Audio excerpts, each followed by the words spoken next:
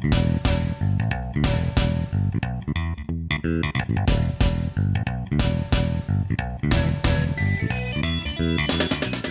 Brian. Hey, Dan. Hey, listeners. Welcome to the 73rd episode of The Goods, a film podcast. We are in the third week of YAM. Going YAM. That is Young Adult Adaptation Month. So every movie that we are watching this month is an adaptation of a young adult book, which is a well-known publishing term, typically novels aimed at teens, ages 12 to 18.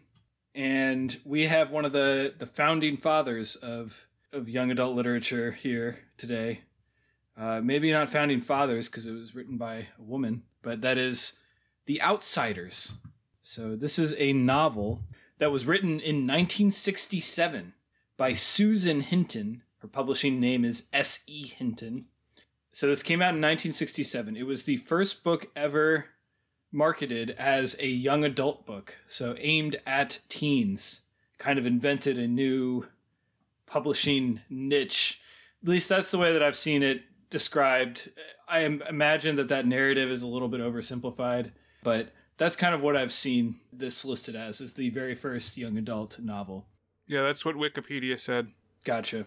And she was 15 when she started writing this, 16 when she finished it, and I think it came out when she was 18. That's pretty out of control.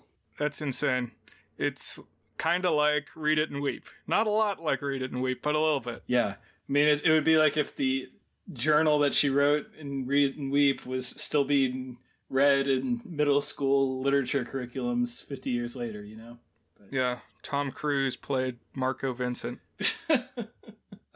I think 18-year-old Tom Cruise would have been better as Marco Vincent than the guy who was Marco Vincent. But... Better than Chad Broski? Y'all can hear our coverage of Read It and Weep in the previous episode. But no, now it's time to turn a new page, so Outsiders this week. One thing we like to do, and I'm going to keep it pretty brief this week, is have a topic of the week. So something related to our theme month, because after all, this is Young Adult Month. And so this was early history and milestones of young adult literature. And so what I was thinking was we could talk about what were really some of the formative and influential young adult books. And I have a short list of ones that are really influential. I'm a little more familiar with the last 20 or so years, because that's obviously when I've been reading young adult books. But most people agree that The Outsiders is the first official young adult book. But even more kind of consensus is that the spiritual precursor, the one that kind of paved the way, is Catcher in the Rye by J.D. Salinger from 1951. Have you read Catcher in the Rye, Brian? No, I have never gotten around to that one. Yeah. I actually only read it for the first time a couple of years ago. It feels ahead of its time, or at least it feels fairly modern. It does some things that I think are ambitious for a young adult audience. Now, then again, this was written for an adult audience, even though it's the perspective of a teen and about teenage-related things. It was written for adults, Catcher in the Rye was. But it's definitely sophisticated for something focused at young adults. It's kind of stream of consciousness. Everything happens in one night, and you're getting a very unreliable narrator. And he's like definitely impacted by trauma, but not directly talking about that trauma. It's pretty good. I can see why a lot of people don't like it, because the main character is kind of an asshole, Holden Caulfield. But that's one I recommend. I don't know if that's ever been adapted. I'm sure it's been attempted at some point, but J.D. Salinger was famously reclusive, like intensely anti-war and impacted by his time in World War II. And I don't know if he ever signed on for like speaking in public, let alone licensing his book at all or anything like that. So I would have to look up to see if it was ever adapted. That was going to be my next question, was did they ever do a movie? Yeah, I'm not sure. I'd like to look it up. Certainly a lot of books and movies in the young adult genre are kind of impacted by it. I mean, it's what's your phrase for something that happens all in one day? Crowded hour? Yeah, it's a crowded hour story. So obviously you see that everywhere in young adult lit and stories and stuff. Everything happening all at once is a microcosm for teens. Everything happening all at once. So a couple of other influential ones. There were a few that kind of pioneered what has come to be called the problem book, or I think you also sometimes just call it coming of age.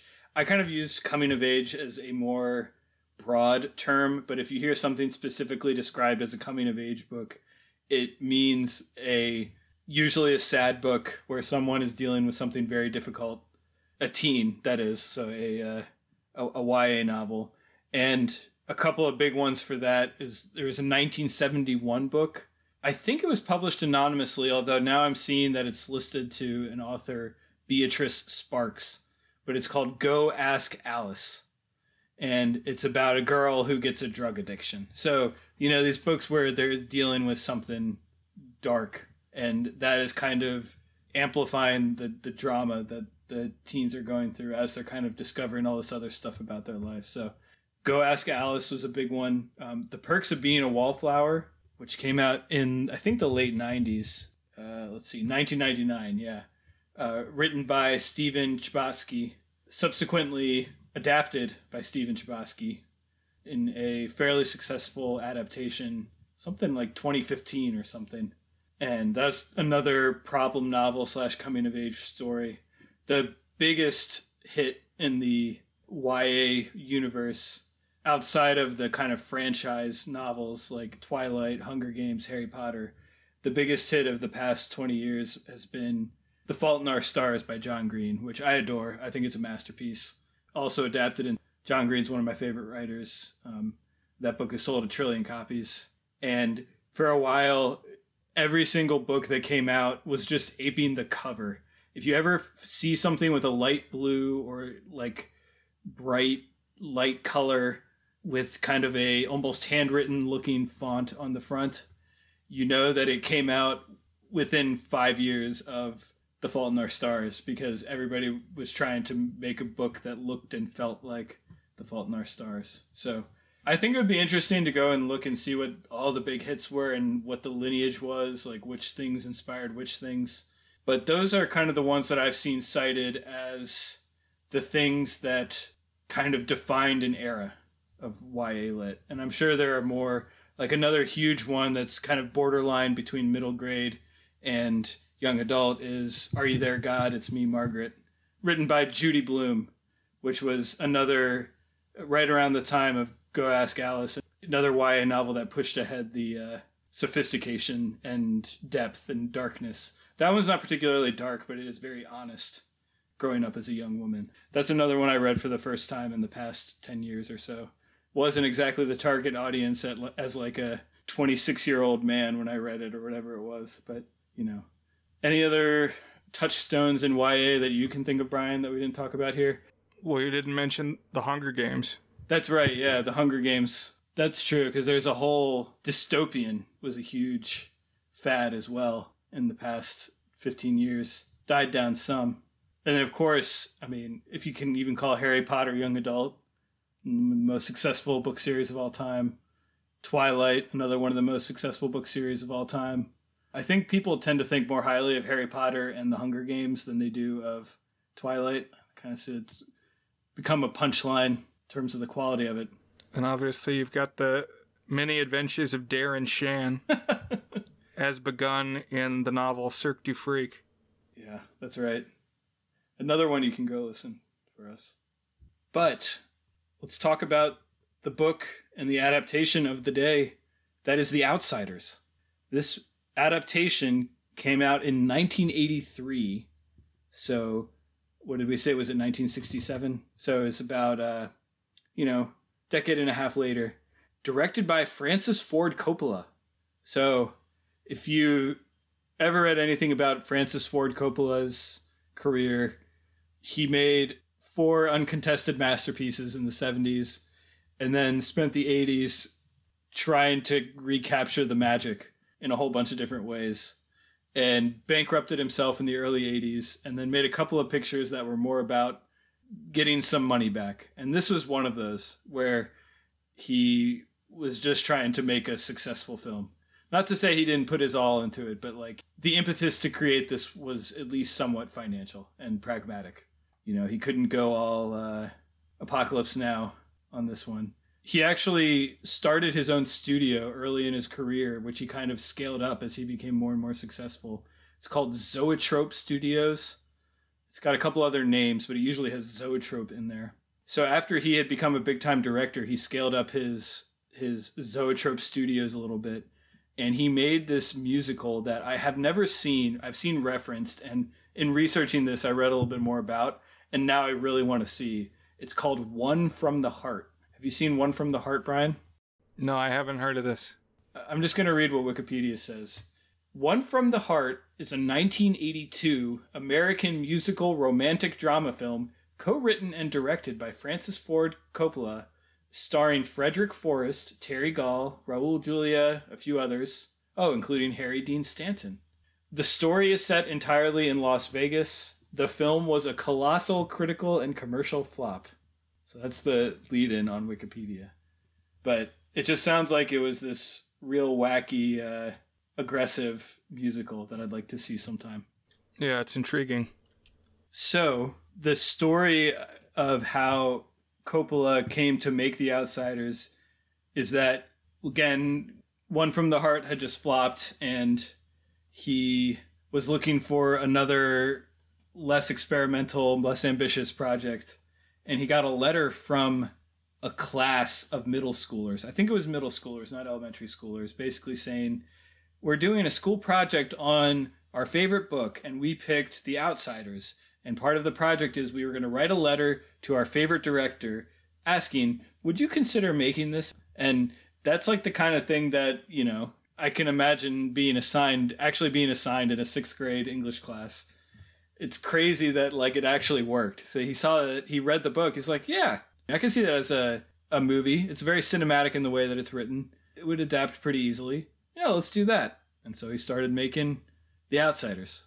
And he made it pretty quickly. Came out in 1983. And he actually had aggressive cuts from the producers that were funding it. They basically wanted him to get it down to an hour and a half when the initial cut had been 2 hours, pretty close to 2 hours. And so he did cut it down. He cut out a lot of stuff. And then in 2005 or so, his granddaughters were in middle school and they've read The Outsiders and they asked to see it. And they asked him, how come you didn't include so-and-so scenes? And he still had all the footage. So he re-edited together a extended cut for his granddaughters. And he decided to make it into an official director's cut that I think is called the Complete Novel Edition.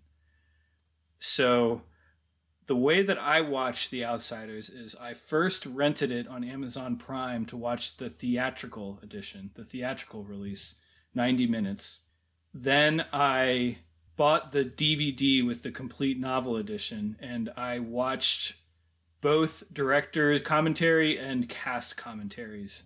So this is another 3-timer for me. You know, Dan likes to go above and beyond. What I did was I looked it up on Amazon on my Roku box. Actually, I think it was my Amazon Fire Stick. And it popped up. The entry said the complete novel, and it listed a running time of 2 hours. And then I actually hit play on it, and it was the standard cut that was 90 minutes long. So strange that the listing said something other than what I got, but I believe I watched the shorter theatrical cut. Gotcha. Do you remember when the movie opened, did it start with a bunch of Socs beating up Ponyboy? I think there was some kind of narration or something. Yeah. Oh, he's like, Ponyboy is writing something. He's at his desk, and there's like internal monologue. Right, yeah. And then it goes pretty quickly straight to the drive-in theater. The movie theater, yeah. Yeah, so most of the stuff cut in the movie came in the opening and the ending. And then there are also a few scenes throughout the film. But why don't we go ahead and dive into it, and I can kind of pepper in a couple of the things I learned as I went. The kind of other big difference between the theatrical cut and the complete novel edition is The theatrical cut is scored almost entirely orchestrally. There's a couple of diegetic rock numbers, but basically everything has a kind of traditional orchestral film score that was composed by Carmine Coppola, who is the father of Francis Ford Coppola. And I think that it is not a very good score. I really thought it was a little tacky and pulling at the heartstrings more than the content even needed, because it's already pretty sentimental and just kind of overbearing. But in the complete novel edition, Coppola, in the director's commentary, agreed with that. He said, yeah, I ended up not liking the way the score panned out, but my own dad, I didn't want to dump him from the film, but he's dead now, and so he can't hold it against me. So I'm going to edit out the orchestral score and add in a rock-based score. So he basically added in a whole bunch of rock and roll numbers, including a bunch of instrumental surf rock songs. And I don't even know if it's all that much better. Some of the scenes are, but some of the choices are distracting in their own right, when it's surf rock going as there's a rumble, or somebody stabbing someone else or something. So I don't know. I feel like they never got the music quite right in this, which is a little bit of a disappointment, because it's a ripe era for great rock and roll. But be ready to talk Outsiders 1983? Yeah, let's check it out. So this movie stars a whole bunch of names, but the main character is Pony Boy Curtis, played by C. Thomas Howell. And this takes place in the 50s. I'm not sure exactly what year. Oh, well, actually, we know exactly the year, because they go to a drive-in right at the start. And what movie are they showing but Beach Blanket Bingo? Yeah. Meaning that this is 1965. That's okay. So does it actually take place in For some reason, I thought it was the 50s. Now I'm going to look this up. But you're right. Wikipedia says 1965. But yeah, it looks earlier than that. It seems broadly like it's earlier than that. But I mean, we said the same thing about American Graffiti, that you think of it as being a 50s story, but really it's the early 60s. Yeah. I guess you're right. Yeah. Yep. Here you go. In 1965. You nailed it. I don't know why I thought it was the 50s this whole time. I guess I just think of the greased back hair thing being a 50s thing. And you're right. It's got that same late mid-century feel where it hasn't quite, the Cultural Revolution hasn't quite hit. You never see a hippie. And it takes place in Tulsa, Oklahoma. And the movie was actually shot on location in Tulsa. UHF was also shot in Tulsa, Oklahoma. Really? Yeah. Very different film. Apparently, Coppola really liked it. His next movie, I think it was his very next movie, was called Rumblefish, which is his great name. And he's like, I like Tulsa. I'm just going to shoot another movie here. So, do you know why UHF was shot in Tulsa? I'm not sure. Maybe they just have good film credits. You can go in and film for not too much money. Maybe. They'll let you turn a strip mall into Spatula City. But Pony Boy is a high schooler. I think he's a freshman. And he lives with his two older brothers, Soda Pop, played by Rob Lowe, and Derry is his 20-ish year old brother, played by Patrick Swayze. So we got names just right out the gate here. You said this last week, I think. And those are some names, and that's what I kept thinking. Lots of names here. Just people we've heard of. Right, it's an embarrassment of riches, including people who are barely in the movie. They're just standing around in the background. It's wait a minute. Is that Tom Cruise just standing there in 3 scenes? So Pony Boy, Soda Pop, and Derry are all, I guess, I don't know if you're an orphan, if it's just, or are they collectively orphans if they don't have parents? I don't know how you'd phrase this, but their parents died in an accident. So Derry is the breadwinner, and they're all part of this greaser gang, this greaser group, which are all these poor kids who have rough home lives, kind of all bonding together. Now, I started to mention this a couple minutes ago. The novel cut gives us a whole 12-minute intro where first we see Pony Boy walking out of a theater and giving this little narration about, when I walked out of the theater, I only had 2 things on my mind: Paul Newman and A Ride Home. So I don't think that line was in the theatrical cut. But Brian, did you read the novel this week? I did not. Did you track it down? I did, yeah. So I reread it. I had read it back in 7th grade. This was my first time reading it since 7th grade. Not astonished that a 16-year-old wrote it. I mean, it's well written, but it's very on the nose with just about everything. But I will say that calling the extended cut the complete novel edition was accurate. It's one of the most faithful adaptations I've ever seen of a book. I mean, like, honestly, if you had given me the book after seeing the movie, I would have believed you if you had said it had gone the other way around and this was just a novelization of the movie. Oh, wow.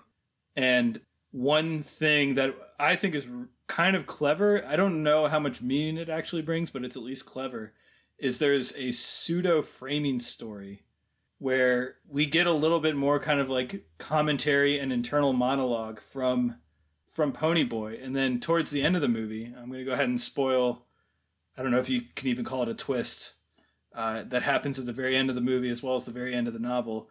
We learn that can write an essay to get some extra credit.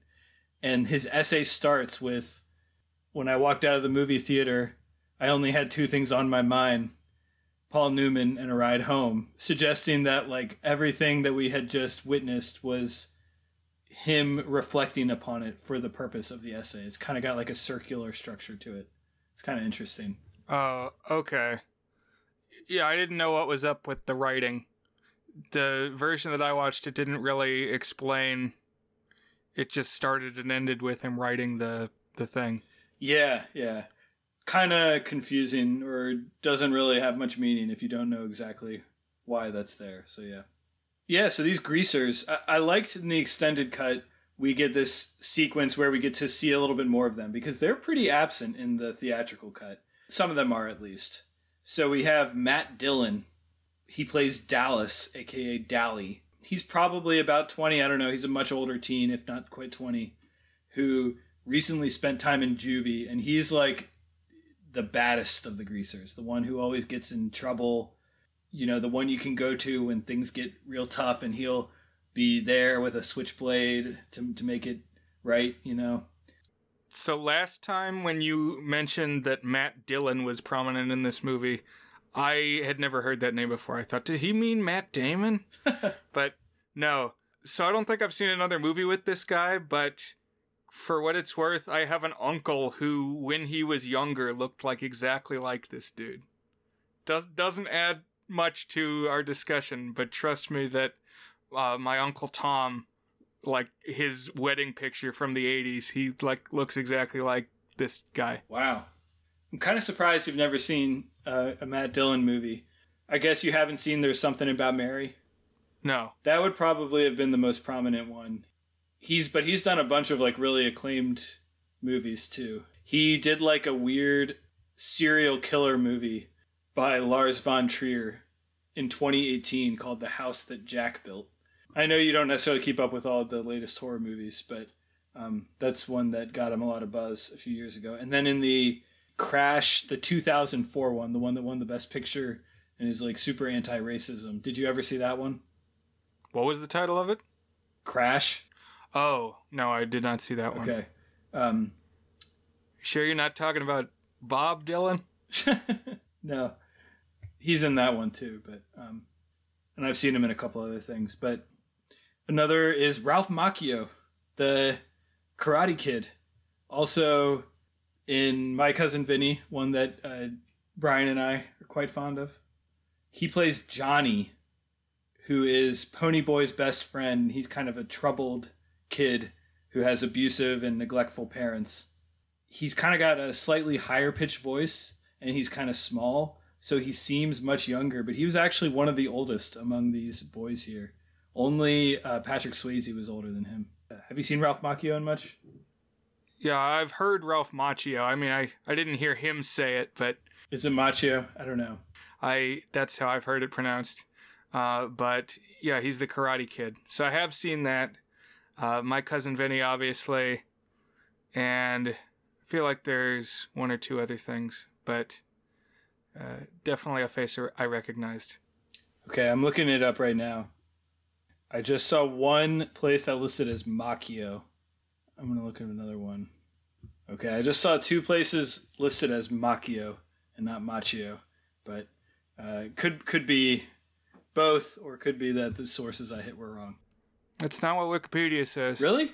Okay, hold on. Wikipedia says Machio. It's got the curly sh sound in the phonetic spelling.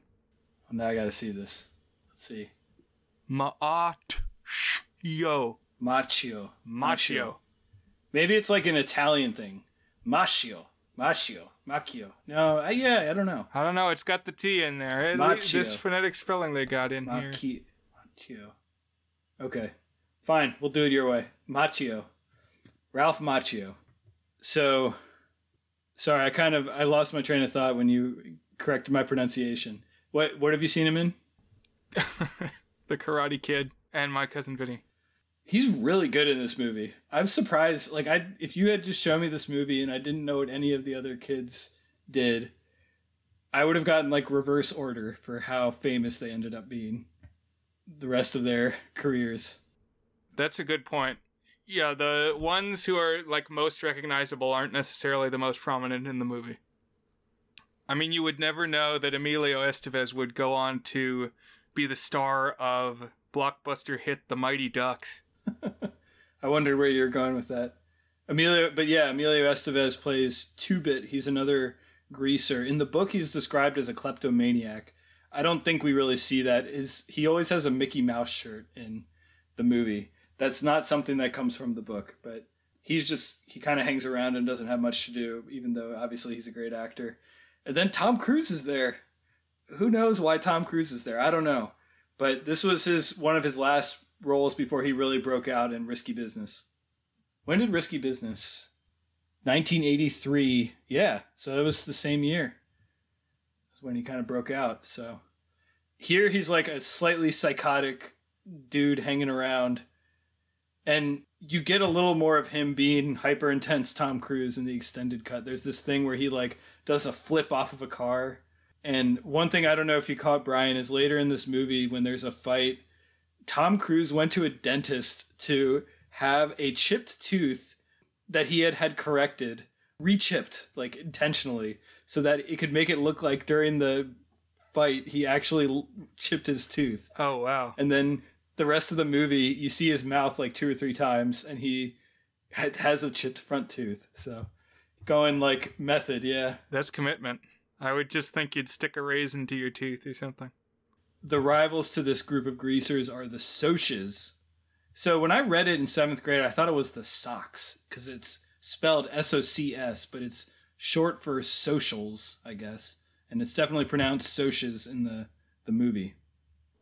Right. So these are basically the preps, is I think the word that we would use today. But I had heard this term from my mom. She went to high school in Petaluma, California in the early 70s. And apparently those were the cliques in her day, the greasers and the Socs. So I had heard about this dichotomy prior to ever seeing the movie or reading the book. Fun fact, though, Petaluma is where American Graffiti was shot. Okay, yeah. I think you mentioned that, yeah. And it was right around the time, right? You could, like, imagine, yeah. Right, yeah, 70s. And in the extended cut, we see the Socs right near the beginning. They kind of jump Ponyboy, and they stab him. Like, they don't really stab him, but they, like, bring the knife right up to his neck as if they would, like, stab him real bad. And they get a little bit of blood. And then for the rest of the movie, you see he's got a little scab under his chin. But you don't know why he has that if you just watch the theatrical cut. I don't know if you ever noticed that, but he's got like this big, obvious scab under his chin for most of the movie. But as you mentioned, things really kick off at a drive-in theater, and that's basically right where the theatrical cut starts. And yeah, Beach Blanket Bingo. Go listen to our beach party coverage. This is the one that's got Buster Keaton in it. And I think it was probably an intentional homage to show Buster Keaton. All the old great directors like Coppola love Buster Keaton. But we see him chasing around a woman in the scene at the drive-thru. I feel like I would have loved drive-thru theaters. I feel like I was born in the wrong era. I mean, I know they still exist, but they're kind of like a novelty now, you know? Have you ever been to one? Actually, I've never gone to see a movie at one. Maybe we should set that up. I did one time, and oh man, this is like a really bizarre connection. I saw Karate Kid in the one time I went to a drive-in theater. But I saw the new one, not the one with Ralph Macchio. Oh, okay. And this seems like kind of an unusual one. I mean, I've never actually been to one, so what do I know? But this theater has both places for the cars to watch the movie, but then it's also got like bleacher seats. Yeah, I was confused by that too at first. So the way that I saw it when I went is they had a dedicated radio station. So you just tuned to the radio station and it played from your car speakers. So there was no like speaker system blaring it. But that wouldn't work. I mean, I guess you could have like some speakers playing it also. I don't know how they did it in the olden days, if they just like had speakers blaring or what. I've seen that you would like get a little speaker that hung on the door of your car. So you could take it to your car and hang it there. Okay, yeah. And they might have been on like a pole with a curly Q cord, like an old telephone cord. Interesting, yeah. I think I've seen it like that. So the three who go to this movie, I think we end up seeing a couple more, but the three who are kind of together are Ponyboy, that is our main character, Johnny, that's Ralph Macchio, and Dally, Matt Dillon, kind of the bad boy. And they all sneak in. They like go under a fence to get into the theater. And they immediately find some Soch girls, and Dally just starts really aggressively hitting on one named Cherry, played by Diane Lane. I was not familiar with Diane Lane prior to this movie. Had you seen her in stuff before? No, I was trying to think if I had seen her before, but I can't recall a film that I saw her in. So I looked her up at some of her other movies. I think if I had been born like 10 years earlier, she would be like one of my favorite actresses, because she appeared in a whole bunch of stuff in like the late 80s, up to like the late 80s, and was always like the picturesque beauty, you know. But this, I think, is the first time I've actually seen her in a picture before. So after Dally kind of hits on the girls, gets told off by Johnny, the Soches, Cherry and her friend, basically invite Johnny and Ponyboy to sit with them and hang with them for a bit. And we see some chemistry between Ponyboy and Cherry. It's like a across the tracks romance. And I guess it's the same variation we always see with the poor guy and the rich girl. It ends up getting not all that much play throughout the film, but in my memory, this romance was like a really prominent thing in the story. But it really, you don't see too much of Cherry, the character. She's in like 3 scenes or something. Well, again, I haven't read the book. Something that you can do in a book that you can't do in a movie is get the character's thoughts. And so, like, a lot of this movie, at least, he's sitting alone in, like, an abandoned barn. So, if I was sitting alone in an abandoned barn, I might be thinking about Cherry, is what I'm saying. If you got nothing but time on your hands for a week, you know, maybe it fills a few more pages in the book than what we see. Yeah. And the book does a kind of hand-wavy, we spent the whole night talking and I felt I could be honest with her whenever we were talking. Whereas in the book, we just get 2 scenes. They're at the theater, and then all of a sudden it's after the movie and they're still standing around chatting. When who should come up but the drunk D-bag boyfriend. So this drunk D-bag boyfriend, he's got a generic name. What is his? Bob Sheldon. So Bob, I guess. Played by someone named Leif Garrett. Leif Garrett. I would have guessed Leaf, but his name was mentioned in both the cast commentary and the director's commentary, and they said Leif both times. But he drives this blue Mustang, and this blue Mustang, Coppola does a great job of making it seem really menacing.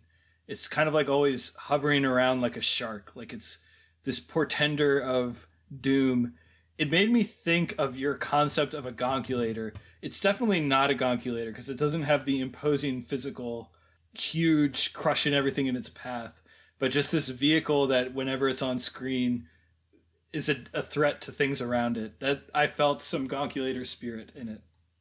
Right. It's not quite big enough, but I can see what you mean. There's like a scene coming up where it rolls in and it's the middle of the night and nothing else is going on, and so you know that it's up to no good. Yeah. So later that night, after they have all parted ways, Johnny, Ponyboy walks Johnny home, and Johnny's parents are drunk and fighting again. So Johnny and Ponyboy kind of wander off, and they head to this park where they doze off. And when they wake up, Ponyboy has to hurry home because he was past his curfew. His brother, Derry, gets really mad at him and like smacks him and runs off. The one thing I got to say, and another thing that was much more prominent in the book, is Rob Lowe is the brother Soda Pop. So you get a lot more of him in the extended cut, but he's really not that big of a factor in the movie, at least the theatrical cut. And even in the extended cut, he gets some play, but in the book, everything that Ponyboy is doing, he's thinking about Soda Pop and comparing himself to Soda Pop and wondering about Soda Pop. Like very much someone latching onto his big brother. So that's another thing I remember from when I read it in 7th grade, is like Soda Pop was just this great, memorable character, but then he's barely in the movie. That's interesting. Yeah, because all we really see is like when Ponyboy is talking to Cherry, he's talking about the different members of his family, and he essentially just says how great Soda Pop is. He's like, oh, Soda Pop's my best buddy. I love Soda Pop. And then we finally meet him, and we don't love him as much as he loves him. It's just, we just don't get very much to get a sense of his personality beyond what we've been told. Yeah, I mean, it's Rob Lowe, and he's a darling and charming young man, and he gets to be shirtless a couple times. And so, you know, we don't dislike him, but we don't get the same pull that Ponyboy feels. I agree. I don't know if you've ever seen the show The Orville. No. Are you familiar? It's a Seth MacFarlane series that's kind of a takeoff of Star Trek The Next Generation. Okay. But there's an episode that I think is the best episode that they've done, but it has Rob Lowe as an alien who comes aboard the spaceship, and he's constantly emitting this pheromone that makes everyone that he meets fall in love with him. That's pretty funny. So just all the characters are like trying to advance their own romance with Rob Lowe. Men and women. They're like undercutting each other so that they can each spend more time than the others with Rob Lowe. That's pretty funny. Because I guess he often does play a heartthrob in some of his earlier roles. Maybe it's a play on that. Mm-hmm.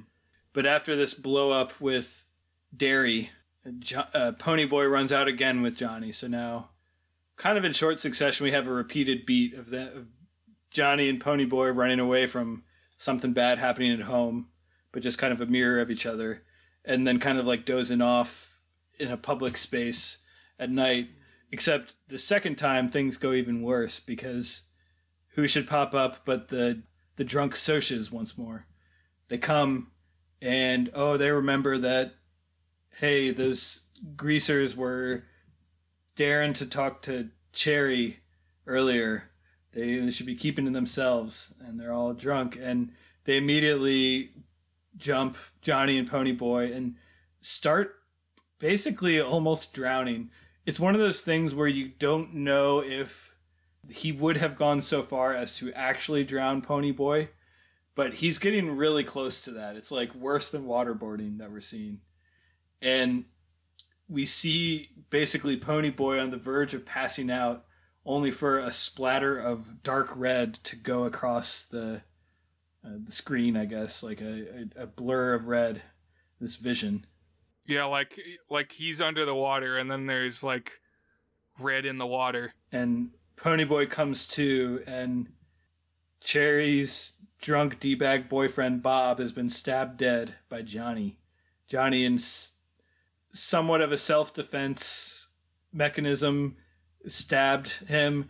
But there's also this baggage with Johnny. We see him, his face is always bruised and battered. And some of it's because his parents are abusive, but we know that, and I can't remember how much this is addressed in the theatrical cut, but we definitely know in the extended cut as well as the book that he had a really bad beating with the Socs not too long ago. And this dude specifically, right? Because it keeps showing close-ups of his hands. They say one of the greasers mentions that the dude that punched him had a ring, and that's why he has a scar on his face. And then we keep getting close-ups on Bob's hands showing the rings that he's got. So, like, this is the dude. That's right, yeah. And so it's kind of all these things blended together, like this horrible, traumatic life that Johnny lives in general, the specific twinge of revenge, as well as seeing his best buddy being borderline drowned, possibly actually drowned by him, stabs him and kills him. And what do you do when you've just committed some horrible crime? Well, you turn to someone who's been in the clink. You turn to the person who knows what to do when you're living a life of crime. And in this case, it's Dallas, Matt Dillon. And so we get some cool, impressive visuals. In general, I'd say this movie actually looks quite good. Like, you can tell Coppola is an extremely skilled director and like knows how to use iconography and colors and images and stuff really strongly. I really like the blood gradually going through this fountain thing where Pony Boy was almost drowned, just like a symbol of the gloom overtaking Johnny and Pony Boy as they realize the gravity of what they've done as this blood spreads through this fountain. Some cool stuff. But they do go find Dallas, and Dally says, oh, here's what you got to do. You got to go. He has really specific prepared instructions. You got to go find this abandoned church, hop on a train, go just out of town, find this abandoned church. There's going to be food stashed there. It's like he was ready for something exactly like this to happen. Probably thinking he himself would do it. Right. Like he's set all this stuff up. He's got his go bag and all that stuff. And Dally gives them $50 and tells them to go. And they do. So they hop on a train, go out into the boonies. And thus we hit kind of the middle portion of the film. And it's set up that this place is like somewhere that nobody ever goes and that just Dally knows about, and it like hasn't been used in years and years. Yeah. Just keep that in mind. That's right, yeah. And so they manage to get there. They find the church. It is all super abandoned. There's lots of shots of rats and mice and broken glass and decaying boards and stuff. But it's a church. I feel as if Coppola was like tapping into some just American iconography here. Just something real fundamental to the American experience of like finding refuge in a church, but also having it be like a trap and a decaying thing that can't really solve their problems. I don't know. I feel like it was operating on a somewhat symbolic and elemental level, even beyond this story where it kind of worked here.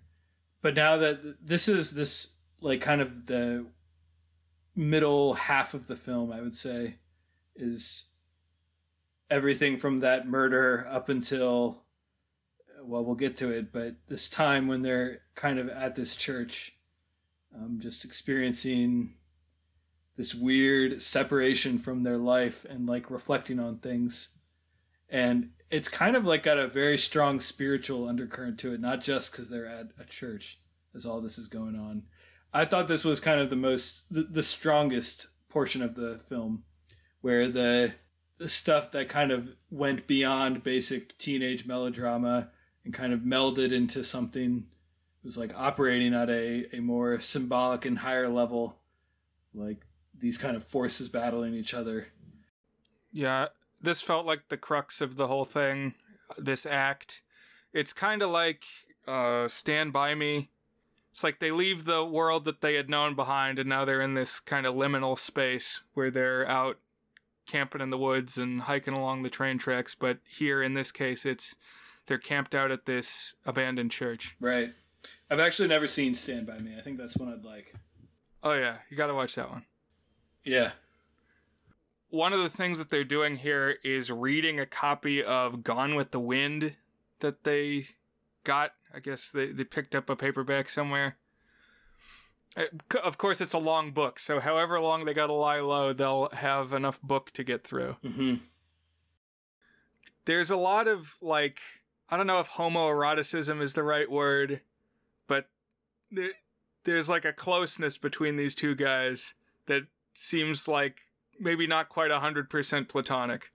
Yeah, I'm glad you mentioned that. I didn't know where the right moment was to talk about this. I agree. And I think it's important. Really, I really think it's important to the story. And I think to describe it as they are in love with each other is an inappropriate simplification of the situation. Just think about it. There are these teenage boys who have lived just an absolutely shitty life. Parents either dead or abusive, barely getting by. They're completely lacking in intimacy. And when you're a teen, the notion of intimacy, of being really close to someone and feeling that kind of connection, personal, close physical space, you can say anything, be your true self. That your teenage years goes into being a romantic thing and a sexual thing. And I think the film does a good job of balancing that, of showing that like these are people desperately in need of a more profound connection in life, and it triggers as something deeper than a normal friendship. It's like, again, I don't want to just say that they're in gay love with each other or whatever, because it's not that at all. But there is something charged about this time, particularly when they're apart from the world and connecting, and like for the first time are like have a stable supply of food and nothing they need to do except just kind of bond with each other. It's pretty powerful. I mean, I think it really is a deeply felt and well depicted connection that they have together. I agree. So you mentioned that they read Gone with the Wind, and one thing I can't remember if I mentioned when we were talking about the movie earlier, kind of when we were giving an overview, is that Coppola envisioned this as a, quote, teenaged Gone with the Wind, in the sense of like being this large melodramatic epic in a sort of rural pastoral American life, but obviously very different narrative and social forces. That's such a weird thing to say. It's like comparing what was the movie we were talking about not too long ago that he kept making like grand cinematic allusions. Oh, Snow Day. Yeah. Yeah, that's it. When he was saying Snow Day, oh, well, here I wanted it to be like Citizen Kane. Here I wanted it to be like The Wizard of Oz. Now, this is like, The Outsiders is a bigger deal historically, cinematically, than Snow Day, if I can say that, if that's not too controversial. No, go for it. That's fine. But I mean, even then, it's like there's not a war going on. There's no like huge sprawling scenes of invasion and stuff. I don't know. I don't see the parallels other than it's like a southern setting. Well, I think the things that are connected are, one, he was definitely trying to be melodramatic with the score, and some of these like really, especially right here, these just achingly beautiful sunset shots, full color, I think, comparison to some of the beautiful shots in Gone with the Wind. I haven't seen Gone with the Wind, so okay, I can see that. I mean, there are sunsets, but Gone with the Wind is also 4 hours long, and this is a brisk 90 minutes, at least the cut I watched. Yeah. I guess he just saw some inspiration there, but no, I agree. It is a little bit of a silly comparison.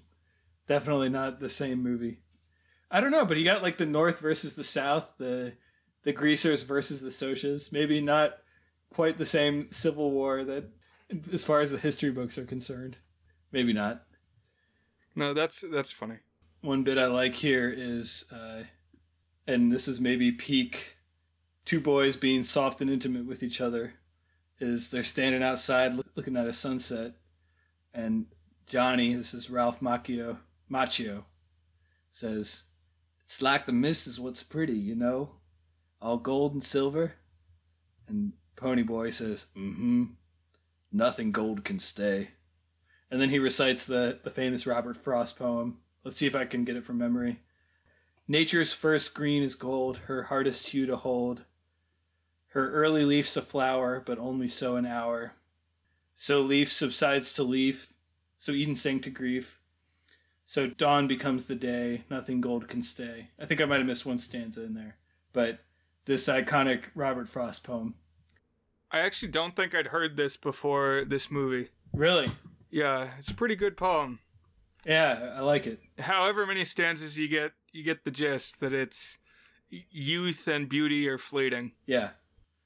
So when I was reading the book, it comes up, and I was like, oh, yeah, very obviously this is like about innocence and how you don't know what innocence is until innocence is gone. And that's what the gold is here. And that's exactly what's happening to Ponyboy and Johnny here. And then there's like a whole page of text towards the end of the book. Well, it was like that poem, you know? And I realized that it was kind of about us. How we had this whole thing where we were young and we were gold. And I was like, okay, I guess this was written with 7th graders in mind. That's fine. You can be a little bit on the nose there. But no, you're right. It's definitely heavily intertwined with the themes of the story. Well, one example maybe of how you said you can tell it was written by a 16-year-old. Yeah, for sure. And I know that one little snippet really well because I think I sent this to you, Brian. There was a early pop punk group named New Found Glory, or at the time that they released the song I'm going to talk about, they were called A New Found Glory, but they dropped the because it was not conducive to good internet searches and categorization. Right, like the Facebook. Right. Their first album was like an independently made album called Nothing Gold Can Stay, where a bunch of the songs opened with snippets from mostly 80s movies. I think there was a couple from The Outsiders. The most famous song on that album is called Hit or Miss, and it begins with that little exchange between Johnny and Ponyboy. "The needle on my record player has been wearing thin." You should go look up that song if you've never heard it before. What's the name of the group? A New Found Glory, or perhaps just New Found Glory. Oh, right. And the song is Hit or Miss. But it gets confusing because if you just look for that, they subsequently re-recorded it once they got a big record deal. So you need to like search for that and then also add Nothing Gold Can Stay to make sure you get the correct version of it. But eventually this phase must end, and indeed Dally shows up, and Dally, who had obviously given them the info on this church, tells them what's going on. Basically, Cherry is willing to testify that the Socias were super drunk and belligerent, and so this was an act of self-defense. I don't know if we're to think that she's in the car at this point or what. Like, how would she know that it was self-defense? But she's willing to testify to it anyways. Which, kind of notable that, like, the guy who died was her boyfriend. Yeah, exactly, yeah. This is a little implausible to me, but, you know, at this point, we're seeing things from the Ponyboy perspective, and Cherry is doing what we hope Cherry would do, which is be empathetic to the greaser plight. Right. I mean, from what we got to see, it seems like self-defense is plausible, at least. Mm-hmm. So after Dally and Johnny and Ponyboy have this conversation, Johnny's like, well, maybe I'll turn myself in. And Dally's like, no, man, we got to be on the run. And it's not clear what's going to happen, but they go back to the church, and all of a sudden, the church is on fire, and there's kids there. it's like packed with kids, and there's a whole group of other kids standing outside yelling, and there's like 2 adult chaperones who, as everyone is running around in chaos, just kind of say, "Oh, we brought these kids here on a field trip." Why? Who the hell are these kids, and where did they come from, and why did they come here? Why is the abandoned church no one knows about where suddenly the field trip is going to? Yeah. Where is the school that they're coming from? Also, it's like a very racially diverse class here in 1960s Oklahoma. I don't know, there's like, it's a mix of both black and white children. Both of the adults are white. So, I don't know. I have so many questions about this group of children that is now being consumed in the inferno. Yeah. I mean, it narratively makes no sense. And symbolically, it is like excessively on the nose. It's like literal children burning down as, again, the Johnny and Pony Boy's innocence is being destroyed over the course of a couple of weeks. But I agree, as a narrative, the book didn't really even add much. It was just like, well, we got there and it was on fire. Okay, that was my biggest question if you read the book, was, is there context for this? Not really. And did you say that, like, they just went to, like, get lunch and then they come back and this is happening? So I reread the book really quickly and I did not catch anything more than that. I was just like, they were talking and then they were back at the church and then the church was on fire. So I think that's all it is. Yeah, I mean, that's what it is in the movie. And what even started the fire? Who was doing anything that could start a fire? Well, they're smoking all the time, so they do blame it on themselves. Oh, okay. I don't know if that gets mentioned in the movie or not, but in the book that's definitely there, where they think they caused it because they've been smoking this whole time. Okay. No, I guess I do recall that, but yeah, I don't know. Then, like, why did they go in if it had already started? Very bizarre. It is almost like a dream or something. But for it to be such a pivotal thing that's going to affect everything that happens afterwards, very strange to me. Yeah, I agree. And I think it works best if you think about it. This whole sequence of them being stranded at this church is operating on a very symbolic level. That's the level at which it works. If you try to parse it narratively, it doesn't stand up to all that much scrutiny. Yeah, because like it had been emphasized how out of the way this is and abandoned and how no one ever goes there, etc. But indeed, when they see the fire in the movie, I didn't catch this in the book, and it probably was there and I just skimmed over it. But in the movie, there's the thought that they want to go recover the book. Like, oh, it's in there. The book's in there. But they go in and they end up saving a bunch of the kids that are there. So they like help them escape out of the windows.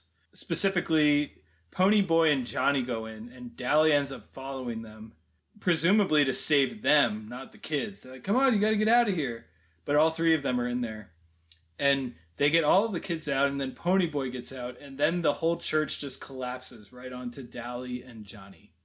The building falls right on them. And so, you know, I when I watched this movie the first time, I couldn't remember. I was like, oh, damn, is Johnny just dead now? Like, he's lived a shit life, and now he's dead. Turns out he's not actually dead at this point, even though a building collapsed onto him. But it's not too much better, though. No, that's a very good point. So the ambulances come. Dally, who was also in there, he basically just seemed to have gotten some bruises and burns, like not too bad. Johnny got a broken back and freaking 3rd-degree burns all across his body. And so we spend the rest of the movie, whenever we see Ralph Macchio, this horribly gruesome burn makeup on him, just horribly uncomfortable looking, and he has to be upside down. Yeah, they have him in this contraption that it's almost like Perseus with Medusa. He's always talking into a mirror. Right. So that he can see other people, because he's like upside down. It was unusual. I don't know if they really do this. Well, it's really humiliating, and like he's so disfigured, and we learn he broke his back, and so he's paralyzed from the waist down. He's in bad shape. But also remember, at this point, the murder happened. And so like they get pulled in by the ambulance. So now what's going to happen with the fact that Johnny straight up killed a Soch? But the newspaper gets wind of the fact that this was a kind of heroic thing that they did.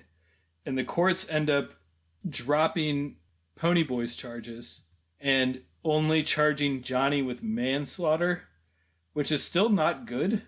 Like, I don't know how long you go into jail for that, but considering he straight up stabbed a dude, I guess it could be worse.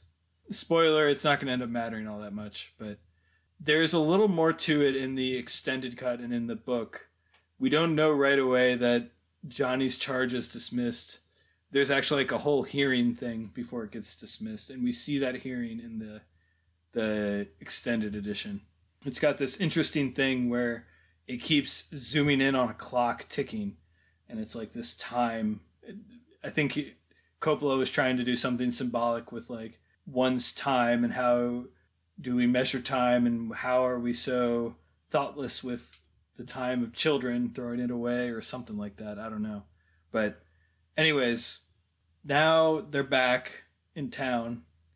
And what does one do? Brian, I ask you this. If you and some friends got into a fight with some other friends, how would you solve that fight? What's the natural resolution? I assume it would be a rumble.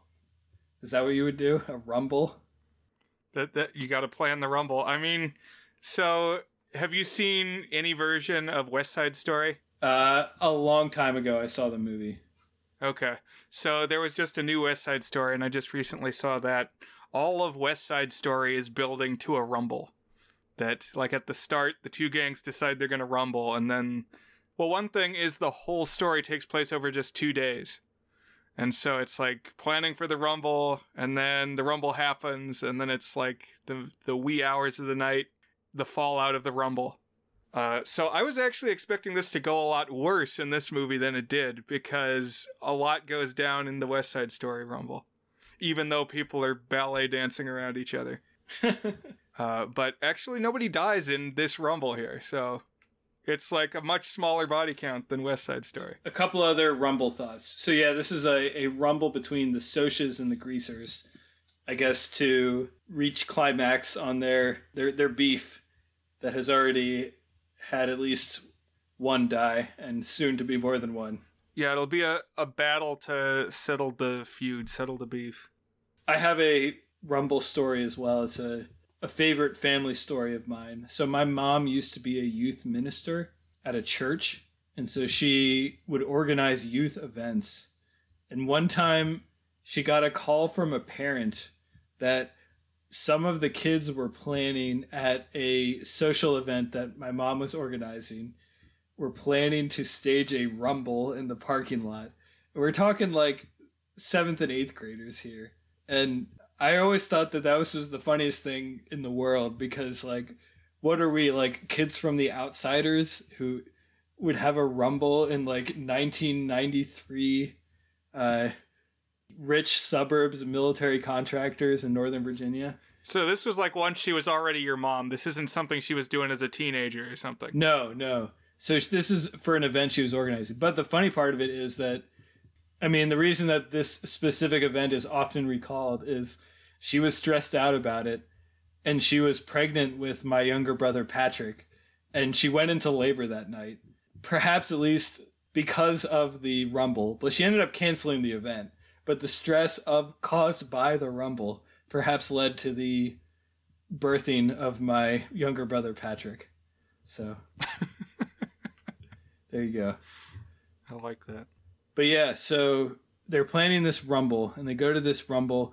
Dally gets out of the hospital. So he's in the hospital at first, but he's not in too bad a shape. His nurse is actually played by Susan Hinton, S.E. Hinton. But at this point, she couldn't have been that old. She's like in her probably late 30s or early 40s, despite the fact that she had a bestseller novel come out a decade and a half earlier. But they have this rumble, and so all the greasers gather together. They go out to this field. Oh, Cherry appears at one point and says, "It'll be like you guys do it, just skin to skin," or something like that. Like adding up first of all, we know it's just going to, the idea is that it's going to be just people punching each other. I didn't like. What is the point of just going out there and punching each other? Like, I don't see how that resolves a beef. I didn't get this. Well, that's the other thing is in West Side Story, they're like, no rough stuff. We're not gonna have. It's like, we can have chains, but we can't have knives. Well, if we have knives, maybe we can have knives, but no guns. And it's like, you just know that everybody's going to come ready to escalate. Yeah. But that is another thing that didn't happen here. No, everybody stuck to the terms. They just walked out into the field and punched each other. And I thought it was kind of funny that the Socs roll up literally in their Letterman jackets and like their golf shoes. Like, these are not like football jocks. These are like crew coxswains. Like, I don't know, they don't look ready to win this fight, and so I was not surprised when they don't. Right. Yeah, so the fight is shot, and I think this has become a cliche. Maybe it was already a cliche, I don't know. But when things are about to reach their violent climax, a storm comes, a literal storm. And so it's raining as they're fighting. But I think the rain actually serves a pretty important purpose because it like gets all foggy and muddy as everybody's punching each other, and it starts to become harder and harder to tell people apart. It's like it's just a blur of people. Another important theme of this story is that the greasers have shit lives, but the Socs also have shit lives. Everybody thinks they have their own shit lives, and we're all kind of alike. And so I really feel like this Rumble, it's shot almost impressionistically. It's like you get a glimpse of Tom Cruise punching some muddy dude, and then some other muddy dude punch some other muddy dude. And it really is like an apotheosis here. It's like, it reminded me of the drag race in American Graffiti, where it like, again, it's capturing kind of these more base things at play than just some dickwads slapping at each other on a muddy field in Tulsa, Oklahoma. It is a little cheesy, though. It's definitely a little cheesy. I was thinking of the Battle of Helm's Deep from Lord of the Rings. Okay. Because it's raining during that one. I can see that. But you're right. So you mentioned this. The Greasers do end up winning the Rumble. It's not clear to me how they won it. I guess they just punch better. I guess that's how it goes. And the Socs run off. And then they're cheering, yeah! You don't want to get blood on your college sweater, Dan. Yeah. It's not worth it. This is where the Tom Cruise tooth chip thing happens. And so Dally and Ponyboy, they're like, yeah, we got to go tell Johnny we won. Somebody said, let's do it for Johnny, which I think is a line that you see quoted every now and then. Like they said that before the Rumble, but they go to tell Johnny, hey, we won the Rumble and we run it in your honor. And he's like, no, don't fight for me.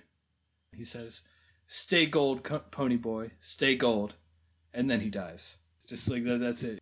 And I was thinking, a line I think of a lot is in our Titanic episode, how he said, if Rose had died at the end of Titanic, it's unclear, it's ambiguous, but if your reading is that she died, how bold was it that she just died then? Or also in Elephant Man, where he said, well, guess I'll die now. Both of those are running through my head as Johnny died here.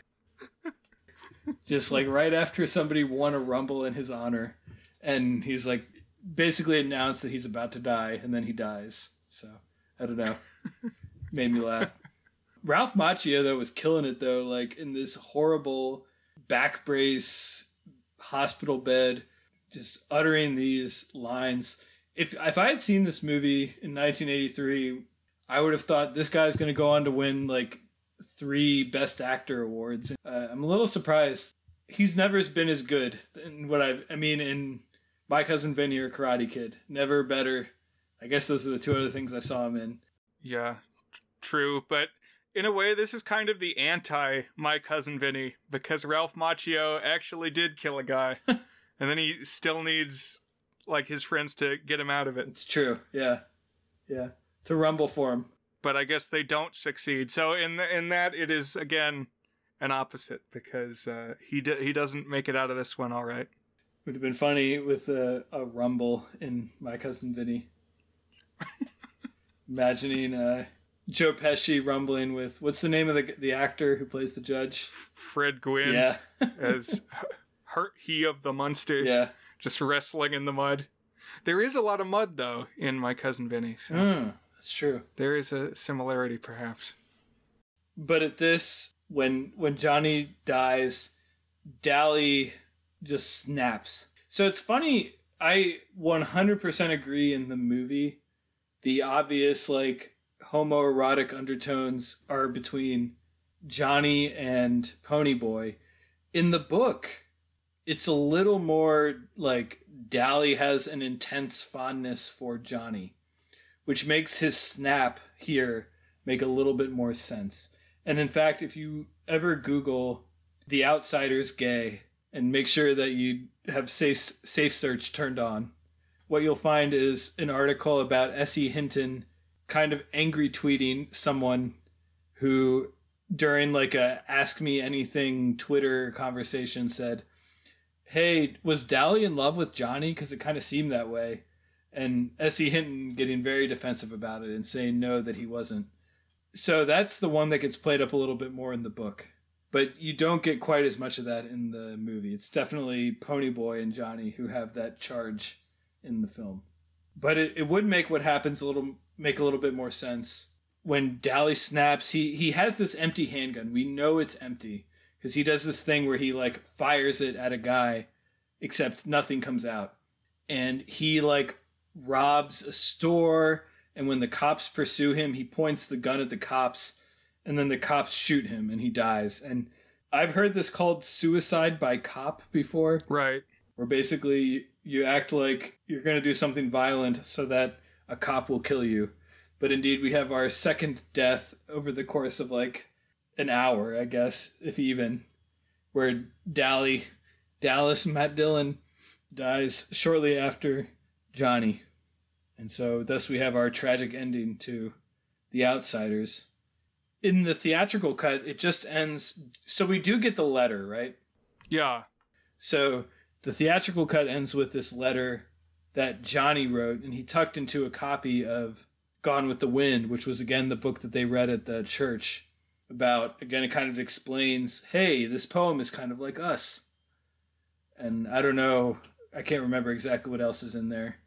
Well, one of the things that they bond over that you kind of touched on, Johnny and Ponyboy, is, well, with you around, I can appreciate sunsets, or something like that. It's like, with other people, I don't talk about the sunsets.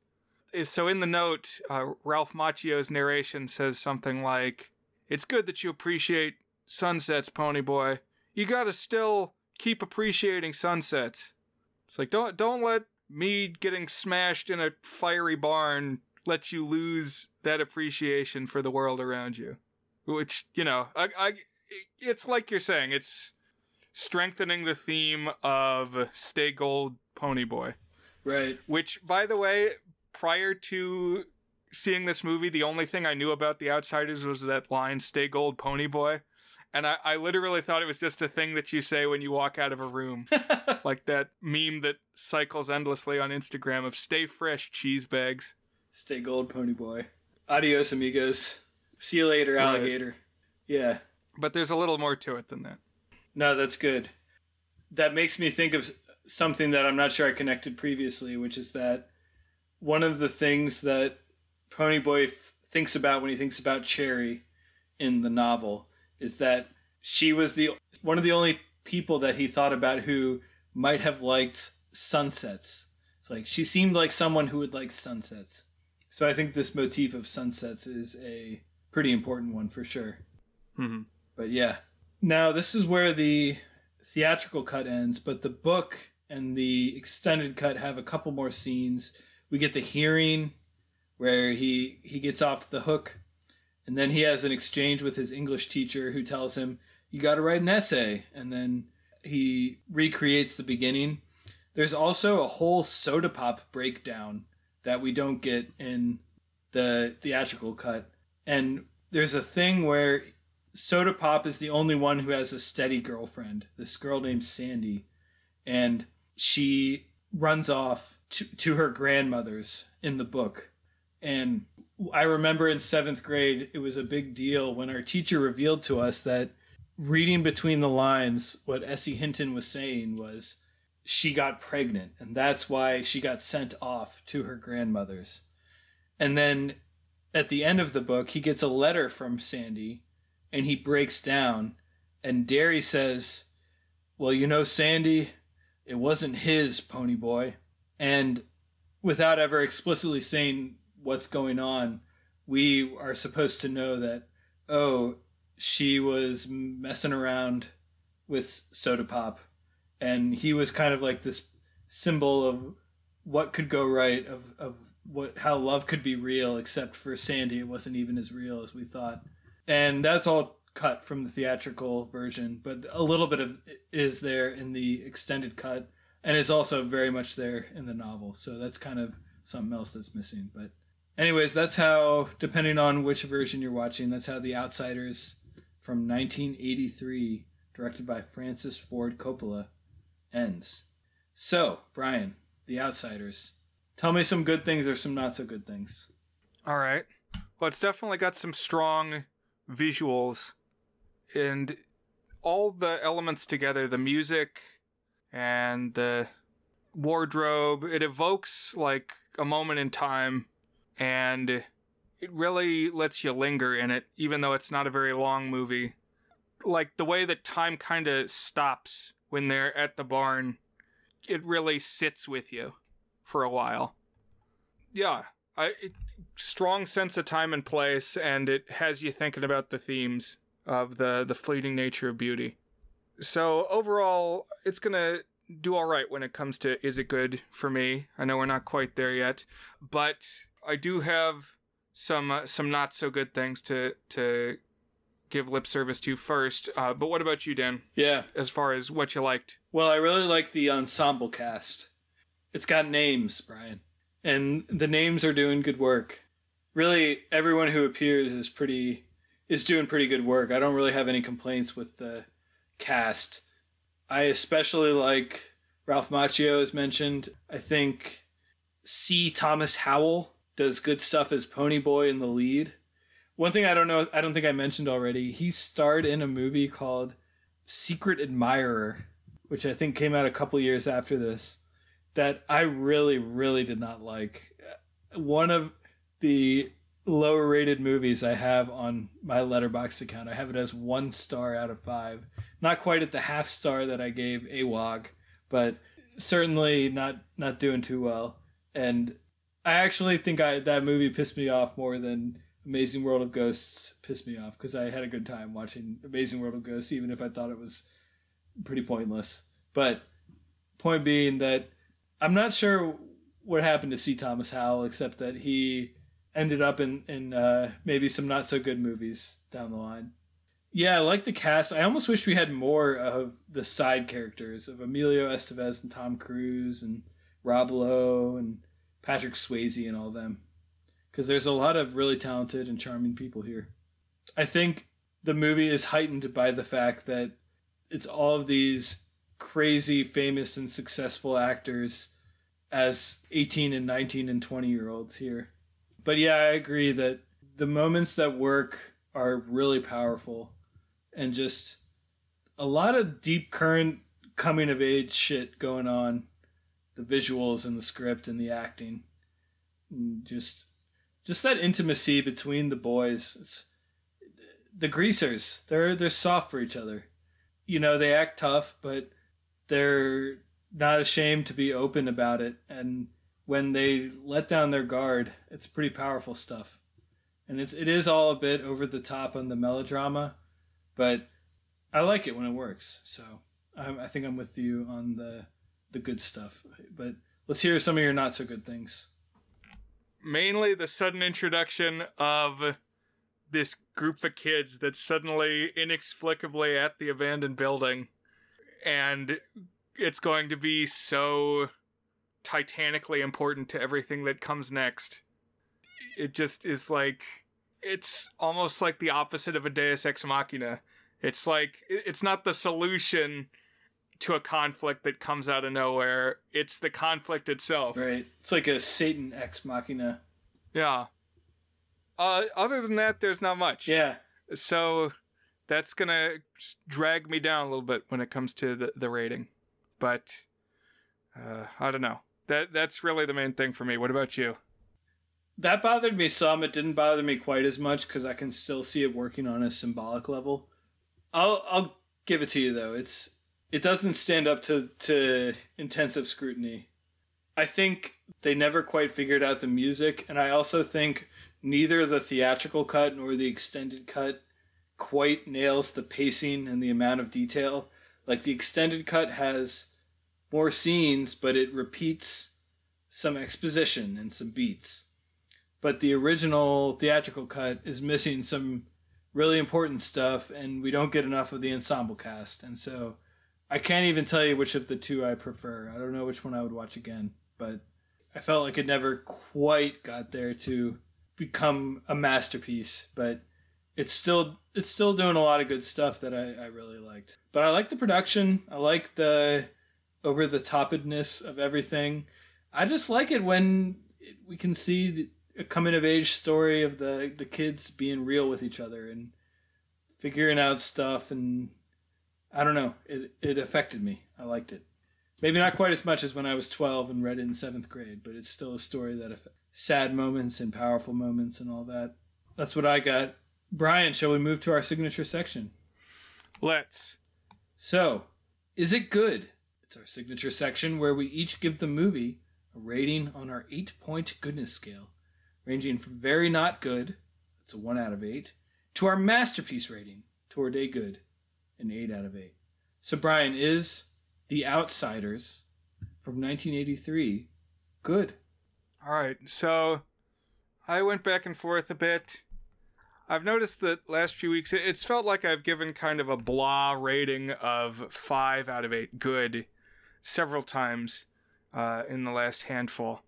And so maybe partially because I want to shake that average up, I'm landing at a 6, a very good for this one. I think it's got a lot going for it. That's what I gave to Dead Poets Society. And for whatever reason, as far as like a teenage-focused period film with some maudlin qualities, that feels like the right home for this one to me. What about you? Was this a good one?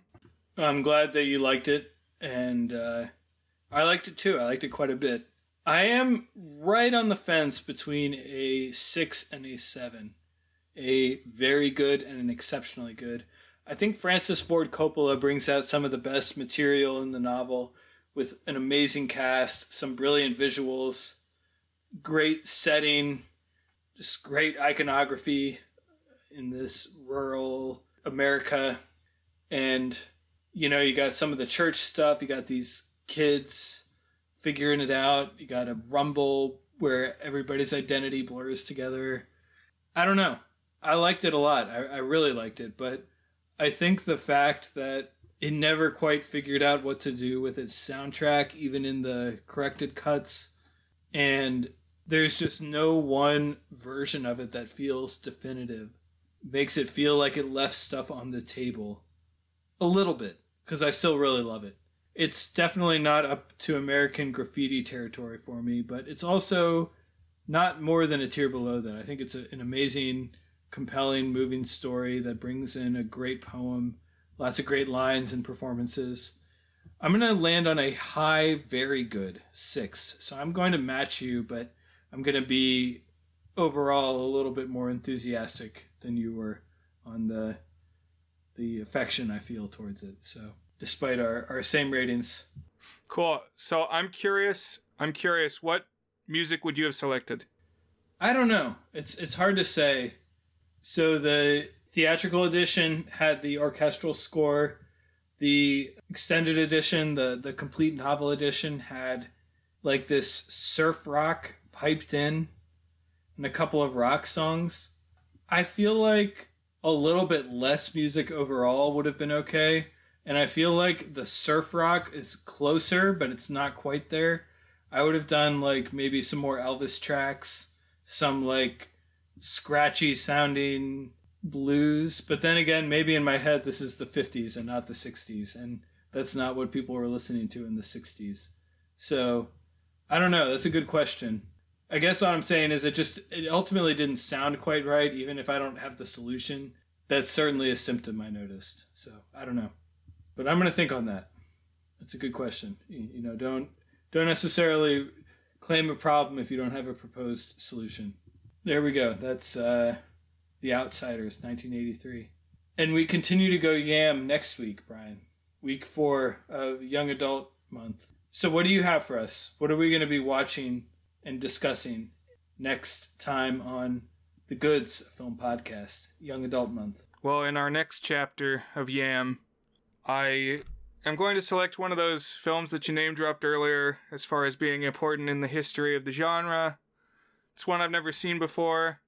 I was kind of looking for one that had like a Brian Pick flavor.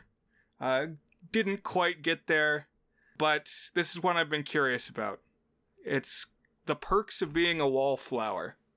Some motivating factors behind my choice.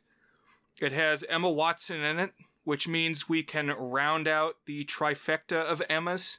We had Emma Stone in La La Land, Emma Roberts in It's Kind of a Funny Story, and now we're going to get the chance to complete the set. And the other factor is that, you know, I feel like sometimes in my life I've been a wallflower, and I don't know what the perks are, so I want to find out. What are those perks? Yeah. No, this will be good. I saw this once, and when we talked about Paper Towns, we talked a little bit about how it was hard for me to take the film at face value because I was intimately familiar with the source material, and I had some of that on the movie adaptation. And so now that I'm much more detached from that source material, I'm looking forward to watching it again. So, yeah. We can talk more about that next week, but this will be an interesting pick. Thank you. Thank you for picking it, Brian. Oh, yes. It's always fun discussing a movie with you, Dan. I hope you join us next time, listeners, here on The Goods. Yeah, stay gold, listeners, and we'll talk to you next week on The Goods.